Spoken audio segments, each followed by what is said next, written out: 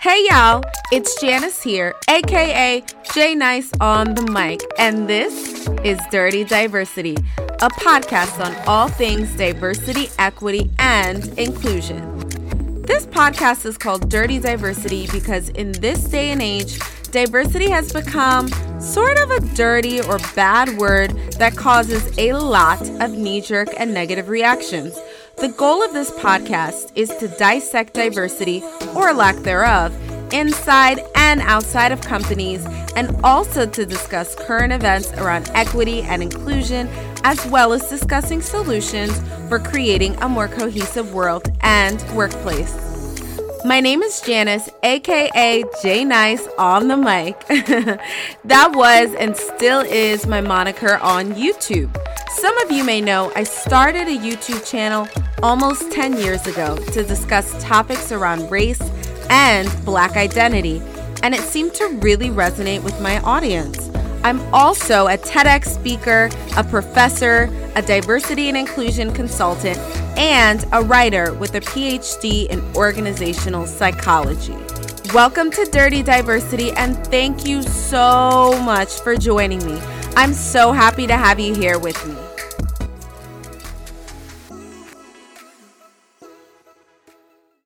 Hey y'all, J Nice on the mic. Back with episode, where are we? I think we're at 39, episode 39 of the Dirty Diversity podcast. So next episode is episode 40, which is a pretty big milestone, 40 podcast episodes.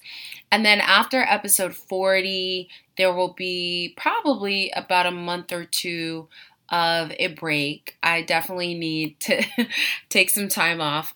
This episode is coming at you a little bit late, and it's such a interesting time because my book comes out in a few days, and at the time of this recording, my paperback is actually early copies of my second paperback book, The Pink Elephant, are now available on Amazon, and I have the links to order in the show notes. So I'm busy promoting the book, also teaching 3 courses, doing workshops and training sessions, and also keeping up with the podcast and my writing. So as you can imagine, I pretty exhausted this year, really wore me out, but in the best way possible. And I'm really looking forward to just getting some rest. So after episode 40, the Dirty Diversity podcast season will go on a hiatus as I prepare for season 2. So episode 40 will be the last episode of 2020. It's been a really long year. I started the podcast before COVID was before it really touched down here in the U.S. It was still, it was happening around the world, but we didn't, it didn't start getting bad here in the U.S. until March. So I just wanted to briefly catch y'all up on that. Also, like I said, I'm so excited. My book is almost here.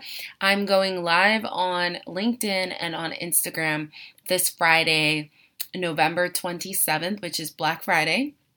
And I also had an opportunity to profile 7 amazing Black-owned businesses. If you're looking for businesses to support for Black Friday, I definitely support Buying Black. And if you want to learn more about some businesses you can support for Black Friday, if you're giving gifts to friends and family, I have a list of 7 businesses. I wrote the article, and a link to the article is in the show notes if you want to read more. So today's episode is actually going to be on generational trauma. I posted on LinkedIn, and if you're not I don't want to say following along, but if we're not connected on LinkedIn, we should definitely connect. But on LinkedIn, I posted a status, and the status was talking about generational trauma, and someone suggested I make this into a podcast episode. So I was like, you know what? I'm going to do that. So today we're talking generational trauma. So what is generational trauma? And this is my definition, but I encourage you to learn more, read more. And actually, now that I'm saying that, I'm going to put some resources in the show notes so you can read more. But generational trauma is essentially like the idea that pain and trauma can be passed down from generation to generation. And I think a really great example of this, or a really interesting example of this, is the fact that a lot of times when you see, for example, someone has experienced domestic violence, a woman who's a victim of domestic violence, or a man who is a victim of domestic violence, or who is a domestically abusive to a significant other, what's really interesting is that I think more often than not, we find that the individuals involved have had issues of domestic violence with their parents and with their grandparents. And so I find that really, really interesting and fascinating. And I think that if you look into like celebrities, for example, who have been involved in domestic abuse and domestic violence, we often find that their story includes a parent or parents who were in a domestically abusive relationship. So there have been some studies, and I'm going to actually try to find them because I like to quote and provide the resources for y'all. But I know there are studies of like when pregnant women are feeling pain, their children can feel it too. So the idea of generational trauma is essentially like the traumas that were experienced by your ancestors and for fathers and for mothers and for parents are passed down. And I think that it's a really important concept to understand. And so I posted this status and a lot of people were commenting and saying that they agreed that they have experience with generational trauma and how, you know, their great-great-grandparent experienced some sort of trauma that they see manifesting in their life currently. So, I learned about the term generational trauma in 2017 when I read the book Post-Traumatic Slave Syndrome by Dr. Joy DeGruy. And if you want to learn more, I will leave a link to her book in the show notes as well. So the show notes are just going to be full of resources for y'all. So I read this in, maybe it was 2016, actually, I read it. It's somewhere around that time, right? So, really, really fascinating book, and I definitely recommend everyone reading it. But she talked about slaves and enslaved peoples, rather, and how the trauma and the pain that enslaved people experienced, they've passed down from generation to generation to generation. And this was the first time in my life I had heard of the term generational trauma. This was not something I was familiar with. And as someone who, I'm a first generation American, my parents immigrated to the U.S. when I was, my parents immigrated to the U.S. before I was born, in the 80s. And so I was born here in the U.S., but I have one foot in my parents' culture, Cameroonian culture, but really my dad wanted us to assimilate into U.S. culture. So I also had, grew up here in the U.S. and I grew up in predominantly white spaces. So I was navigating my blackness and my black identity while also being the only black person in white spaces and also trying to acclimate myself to my parents' culture. And growing up, and I talk about this in my book, Dirty Diversity, and if y'all haven't got it, also link to the book in the show notes. But in my book, I talked about my experiences growing up as a first-generation Cameroonian American. And I think growing up, I always heard my dad tell the story of like, oh, I came to this country with a couple $100 in my pocket and he made something of himself. He has got a PhD, successful person, business owner, entrepreneur. And I think I get my entrepreneurship spirit from my dad. Definitely both my parents, but I would say for my dad. And So growing up, I think I always felt like, and the narrative that as a African, growing up in an African household, you hear is a lot of derogatory things that are anti-Black racism. And it wasn't until I grew up that I really understood how problematic these narratives and things that I was told actually were.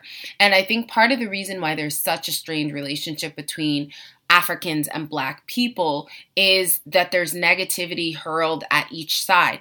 Black Americans, there are many sorts of negative stereotypes that some Black Americans hold about Africans, and similarly, West Africans in particular can be very anti-Black, like very, very anti-Black.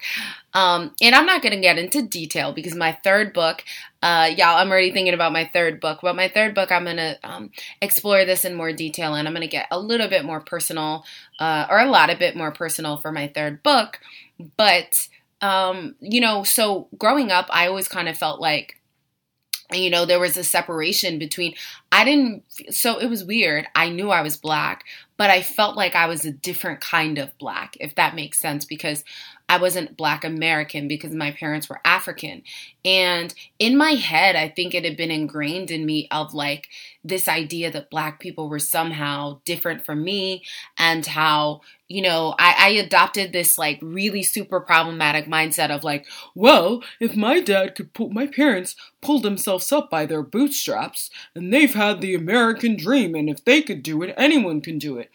And it's like, the whole bootstraps mentality is super problematic because, as MLK Jr. said, how are you going to tell a man with no boot to pull himself up by his bootstraps? So the idea of the American dream and the bootstraps sort of mentality diminishes and demeans the fact that many people who were foundational to this country, who've been here, who established this country, whose hard work and blood and sweat and tears made this country what it is, have passed their traumas down from generation to generation to generation. So this idea of, well, people should just be able to pull themselves up from their bootstraps and the American dream, that is super duper duper problematic.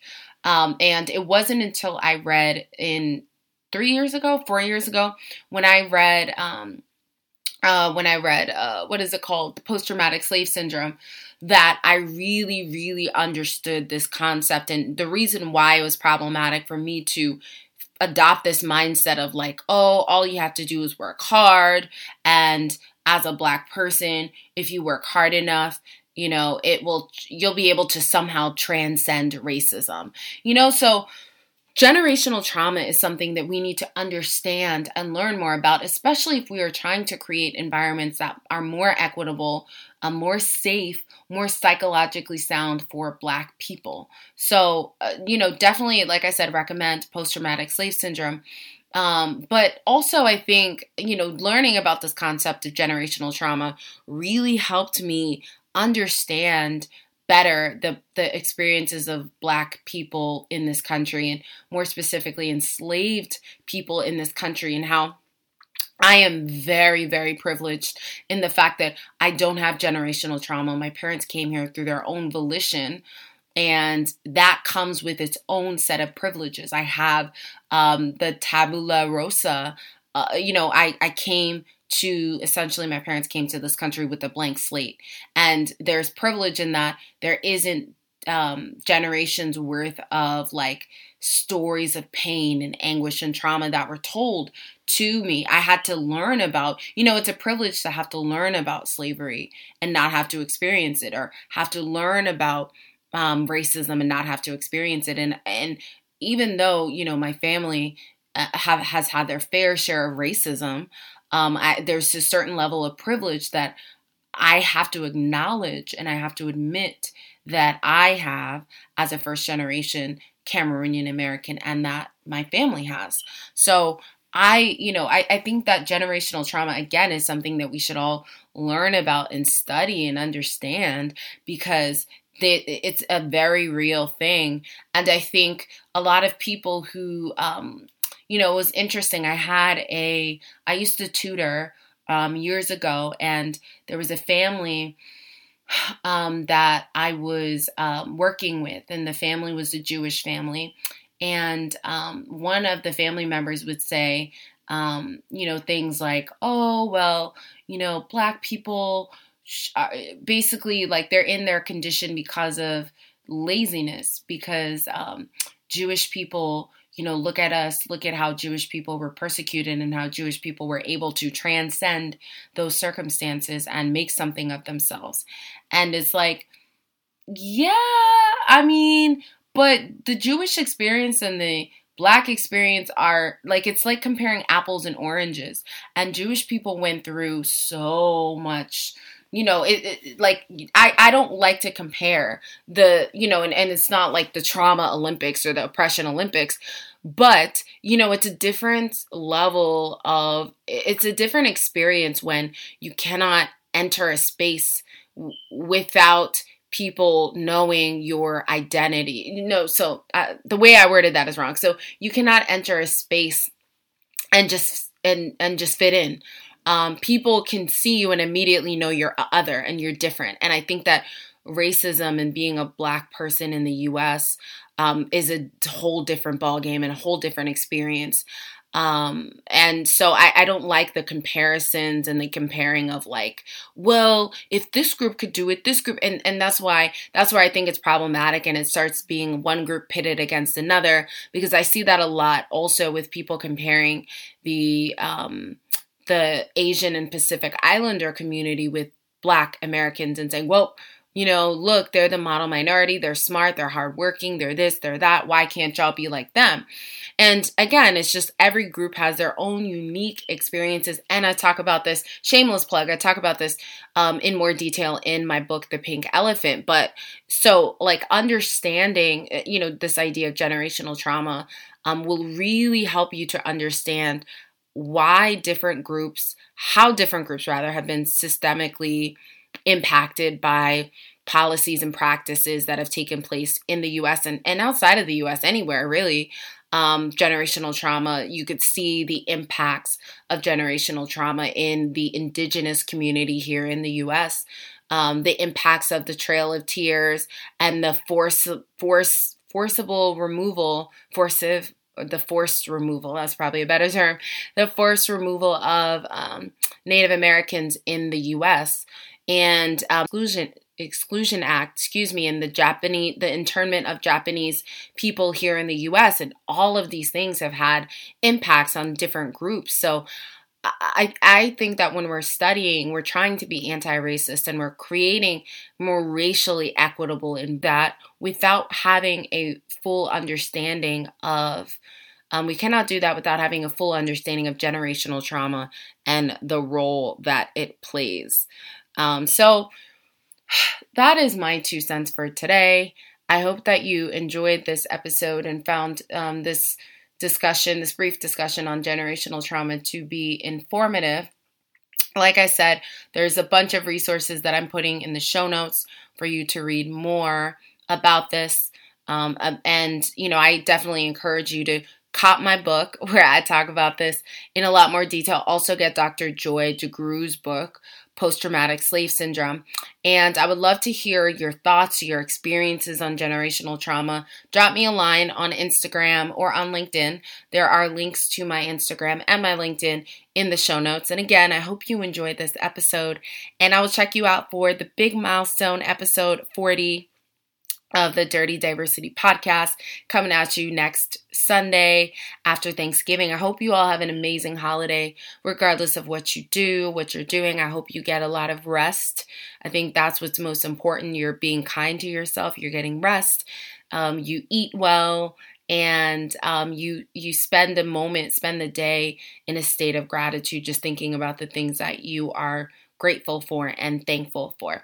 So without further ado, I will end this episode right here, and I will check y'all out in the very next episode.